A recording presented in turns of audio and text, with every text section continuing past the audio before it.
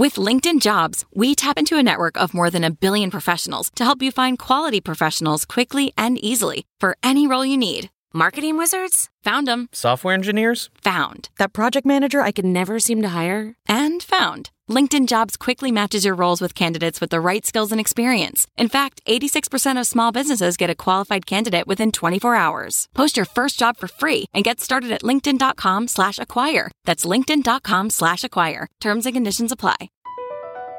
Across America, BP supports more than 275,000 jobs to keep energy flowing. Jobs like building grid-scale solar energy in Ohio and producing gas with fewer operational emissions in Texas. It's and, not or. See what doing both means for energy nationwide at bp.com/investing in America.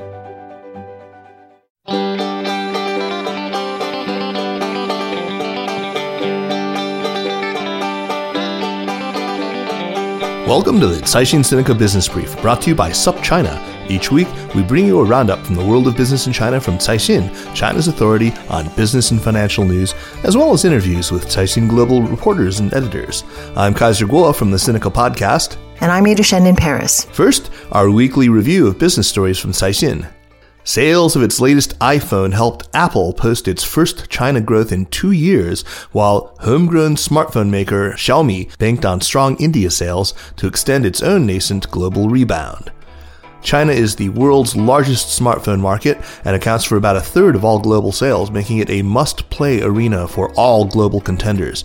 But it has also become one of the world's most contested markets, with giants like Apple and Samsung vying for share with a vibrant field of homegrown local players like Huawei and Xiaomi.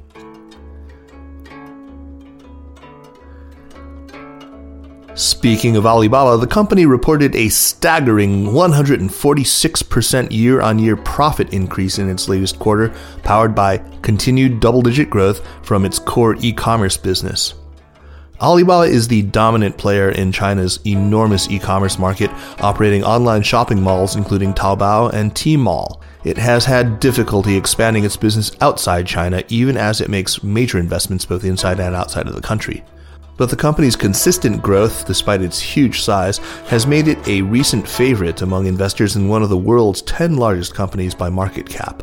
E-commerce giant Alibaba is moving to the big leagues, with word that one of its co-founders is buying into the NBA's Brooklyn Nets. Vice Chairman Zhou Cai will pay $1.1 billion for 49% of the team, in the biggest overseas purchase of a sports team ever by a person or company with links to China. Cai himself is Canadian, but is closely associated with Alibaba, one of the world's most valuable companies with a market capitalization of about $450 billion. Cai himself is worth about $9 billion, making him the world's 250th richest man. China's Cyberspace Authority said it will create a database of online news practitioners, a blacklist of fake news platforms, and a mechanism for users to report fake articles in Beijing's ongoing bid to crack down on online rumors. The online news industry has been changing rapidly and is now facing many new challenges, the agency said. For practitioners to live up to the new challenges, these online portals should stay on the right track, spread positive energy, and strengthen staff training. Many Chinese use social media and websites as their primary source of news due to a broader distrust of official state media. This means that rumors and hoaxes can be easily and quickly spread, especially in an era where high smartphone penetration makes people prone to manipulation. The move is the latest in an ongoing government campaign to control online rumors. In 2013, China's top court ruled that writing libelous or false posts on the internet could be a crime punishable by 3 years in prison if they receive more than 5,000 clicks or are shared more than 500 times. I guess Donald Trump is lucky he doesn't have a Weibo account. Tesla said it hopes to sell hundreds of thousands of its moderately priced electric vehicles each year from a planned China manufacturing base, aiming to tap a new energy car market that will soon be the world's largest as Beijing phases out gasoline-powered models. CEO Elon Musk said the new facility would focus on production of the Tesla 3 and Tesla Y, two of the company's latest models aimed at the mass market, with prices starting at around $35,000. The company will only be able to meet its aggressive global sales targets if it can make and sell those models locally to avoid high costs of importing to China, he said. Tesla the hairband had no comment on the plans. Let's turn now to some of Caixin's editors and reporters for a deeper dive into some of the week's big stories. First up is Doug Young, senior editor at Caixin Global. Doug, the first story you want to talk to us about today is titled Overseas Taxi Drive Takes Alipay to Hong Kong, Didi to Japan. Not entirely clear what's happening just from that headline. So what's the story here? These are two taxi stories. And the bigger story here is that these Chinese service companies, China has no problem exporting physical goods outside of China, but getting its services outside of China is a little tougher because it has a lot of competition and, there are local players in all these markets and so forth. So what the Chinese companies have been doing is they've really been trying to sort of ride on the coattails of Chinese travelers and really export their services, specifically targeting Chinese people, Chinese tourists who are like staying in U.S. hotels or European hotels or taking taxis outside of China. So in this case, there's two separate stories, but they both have a similar theme in that regard. One is that Didi, which is the big shared taxi or the taxi hailing app, is supposedly close to a deal in Japan with working with a Japanese partner that would make their app usable in Japan. Now, why would people in Japan want to use it? Well, they wouldn't. But people from China who are in Japan, this would be great if I'm a Chinese person and I can use my Chinese language app that takes money from my Chinese bank account and everything, and I can hail a taxi without having to communicate with the guy, verbally. This is a great idea. So the story there is that they're supposedly getting ready to roll this thing out, or they're near a deal that would get them into taxis in a bunch of Japanese markets, probably in the first quarter of next year.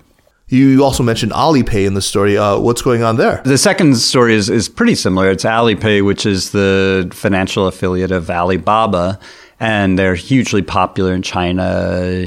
More than half of Chinese people have Alipay on their smartphones and connected to their bank accounts. So it's a similar concept. Alipay is getting into taxis in Hong Kong. And again, it's the same idea. People from China traveling to Hong Kong, the language isn't as much of an issue there, but still, it's just nice. You just hail somebody straight from your smartphone, and then you pay afterwards from your smartphone. And what's interesting, too, in the Hong Kong deal is that actually they're targeting not only mainland Chinese, but they actually are targeting local consumers, which is sort of the next step. That's, I think, the progression these companies are looking at is first get the infrastructure all set up, mostly targeting Chinese partners. But then once you have that infrastructure in place, start tinkering with the systems to localize the language, and target local audience. And this Alipay tie-up in Hong Kong is actually targeting both mainland Chinese, but also local Hong Kongers. So it's got the ability to connect with a Hong Kong-based bank account and a Hong Kong local language. Their language, they use classical Chinese characters. So it'll be a local Chinese edition. Okay, moving on to the next piece. In aviation, it looks like the U.S. and China have come to some kind of an agreement regarding aviation design. Can you unpack this for us a bit, Doug? This story is definitely coming out because Donald Trump is going to be in Beijing this week. It's his first China trip, and on these big trips like this, the two sides always want to have some good news to share. In this case, it's aviation, which is it's a big priority for both sides. The two big commercial aircraft makers globally are Boeing and Airbus. Boeing is the U.S., and China at the same time is trying to break into that market, and it's got its own company called Comac, which is trying to make a competitor to the Boeing 737 and Airbus A320, which are both the sort of short-haul planes.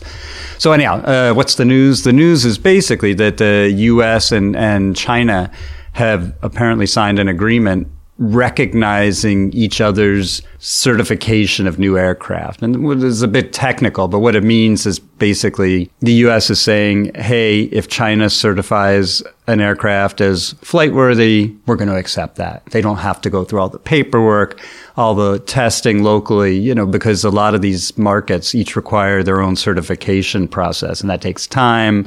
effort, money, and so forth. So this was a reciprocal agreement, which says U.S. will recognize China's certification of new aircraft, and China will recognize U.S. certification of new aircraft.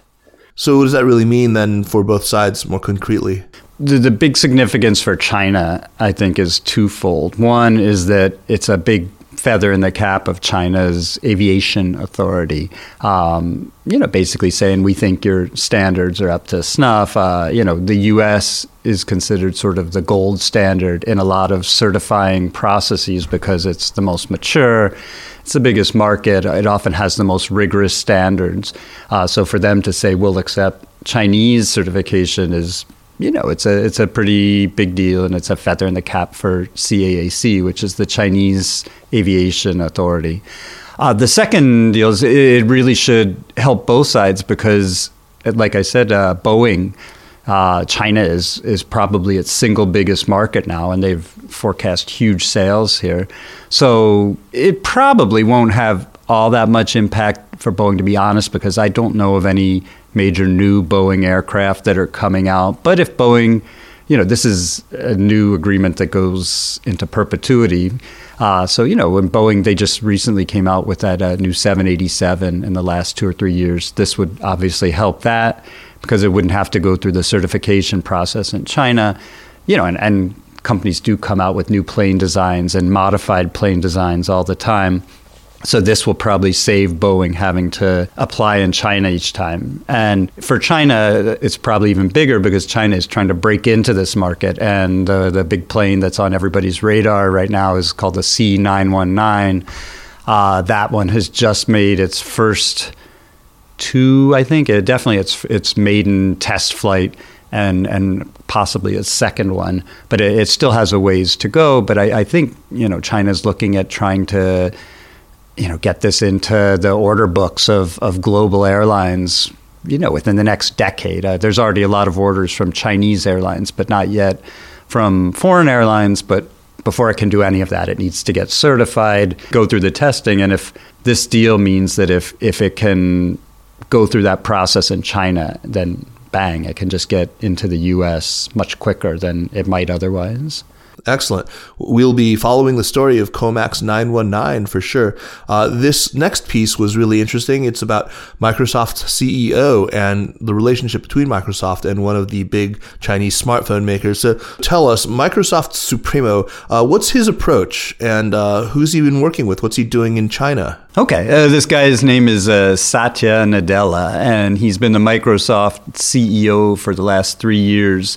And the bigger story behind him is Microsoft. First it was run by Bill Gates, but after Gates left, and even while he was still there, it was sort of stagnating and not really going anywhere. And then under the CEO after that, Steve Ballmer, I think general consensus is it sort of lost its way. It was still dominating the operating system, Windows and so forth, but it really made a bad call by missing out on the smartphone market. It gave that up to Google with Android.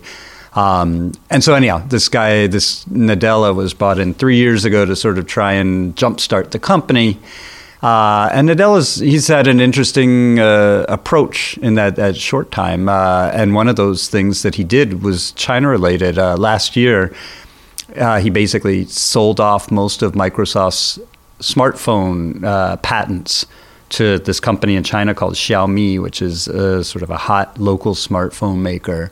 And the backstory to that is that Microsoft had bought that business from Nokia, or mostly from Nokia. Nokia's old cell phone business, and it just wasn't working for Microsoft. So Nadella, one of the first things he did was sell off all these patents to Xiaomi, which is sort of, I think his approach maybe is going to be to, sell off some of these non-core businesses and work with third-party partners like Xiaomi. So anyhow, that's Nadella. He's been in the driver's seat now for 3 years, and during those 3 years, this is his third trip to China, which averages one a year, and it's not too bad. It shows how important they see the market here, and it is an important market. It's a huge market for them. Satya Nadella actually visited a couple of people here. Is that right? So who has he seen? One was that he had a meeting with Xi Jinping, which is Chinese, or who is Chinese president, and I'm sure that was probably all handshakes and formalities, and probably very little got actually done or said, but it was very symbolic. The second thing he did was he went and met with Xiaomi, which is that smartphone maker I just mentioned, and I think, it's probably fair to say these guys are Microsoft's smartphone proxy now. They're going to be their big smartphone partner. And then he also did a couple of appearances at Tsinghua University, which again is quite symbolic. Tsinghua is sort of China's equivalent of MIT, the hotbed of science, and sort of technology development. And it's not any coincidence that Mark Zuckerberg, who's Facebook's founder, has also done a few speeches at Tsinghua. For some reason, Beijing really likes it when big foreign tech people go to Tsinghua, apparently. So, he's been sort of hitting all the right buttons. Xi Jinping has actually also met with Zuckerberg and also Tim Cook from Apple. So, I think the Chinese political leaders like to meet with these big global tech guys and show, how they really want to push tech in China, get away from this traditional manufacturing and so forth. Yeah, I believe U.S. News and World Report now ranks Tsinghua as like the #1 school for computer science. So, yeah. Well, Doug, thanks very much, and we will speak again next week, yeah? Okay, sounds good. Thanks a lot, Kaiser. Next up, we have Liu Xiao, finance reporter here at Caixin Global, whose team has just published a big project on cryptocurrency. Readers can check that out at caixinglobal.com/project. So let's step back first and give a bit of an overview of what's happening with China and its cryptocurrency markets. Yeah, so China, basically, from being one of the most active cryptocurrency markets, decided that it was going to shut its exchanges. And this happened, all of the exchanges shuttered by the end of October. So we basically followed the story from the beginning. In September, the government came out with a document that basically said that these things called initial coin offerings were no longer allowed. And then after that, basically said that exchanging from RMB to cryptocurrencies and vice versa would also not be allowed through centralized exchanges. So we ended up talking to a lot of ICO issuers, academics, and lawyers about this, and created a project page with video and graphics and also text. So this project and the pieces that go into it give a great historical perspective, but let's jump forward here now to the present and talk about what we can expect next from cryptocurrencies. So interestingly, the price of Bitcoin has actually recovered to an all-time high. Recently, it hit $6,307 or $8. So it seems like what the regulators have done has done little to curb enthusiasm for investors. And we see this not only with Bitcoin, but other major cryptocurrencies, including Ether, Dash, Ripple. They're also back up after sort of taking a bit of a dip after these sort of surprising regulations. Most of the people we talked to didn't foresee that exchanges were going to be asked to close. It's hard to say what's next. I mean, a lot of the trading in China has moved to other markets. Japan, for example, now recognizes Bitcoin as legal tender, and in September started basically licensing exchanges. So I think that's a market to watch for cryptocurrency enthusiasts. And Hong Kong, for the time being, has also not come down with any sort of curbs for these currencies. Liu Xiao, let's talk a little bit about the underlying technology behind Bitcoin and other cryptocurrencies, which is something that people don't really understand that well, probably. We're talking about blockchain, of course. Tell us a bit about blockchain and Chinese government attitudes toward that particular technology. So the government was actually very careful to distinguish between cryptocurrencies and then their underlying technology, the blockchain. So the blockchain basically allows transactions to be verified through a network of computers rather than having a central authority or a trusted third party, which in many cases are central banks or banks, to verify and confirm this transaction. So you can see how this sort of distribution of trust into a decentralized network can be used in actually all sorts of applications. The government government is looking at basically using elements of it in its own digital currency. We talked to a Shenzhen-based company that was basically using this for contracts between banks and clients, and then also for voting systems. So I think everyone we've talked to basically thinks that it's a very promising technology. And I think it's going to be a word that we're going to hear more and more about in the future. Liu Xiao, thanks so much, and we will talk to you again soon, I hope. Thanks, Kaiser. Yeah, talk soon. That's this week's show. Thanks for joining us. Drop me an email at kaiser@supchina.com with your feedback. The Caixin-Sinica Business Brief is powered by SupChina and is produced, recorded, and edited by Kaiser Kuo with stories from the staff of Caixin Global. Thanks, of course, to Ada Shen. Special thanks to Li Xin and Tanner Brown of Caixin Global, and to Spring and Autumn and Wu Fei for the music. Be sure to check out the Sinica podcast, the current affairs show I host with Jeremy Goldkorn. And follow the news from China every day at SupChina. Sign up for our free email newsletter at supchina.com. Take care.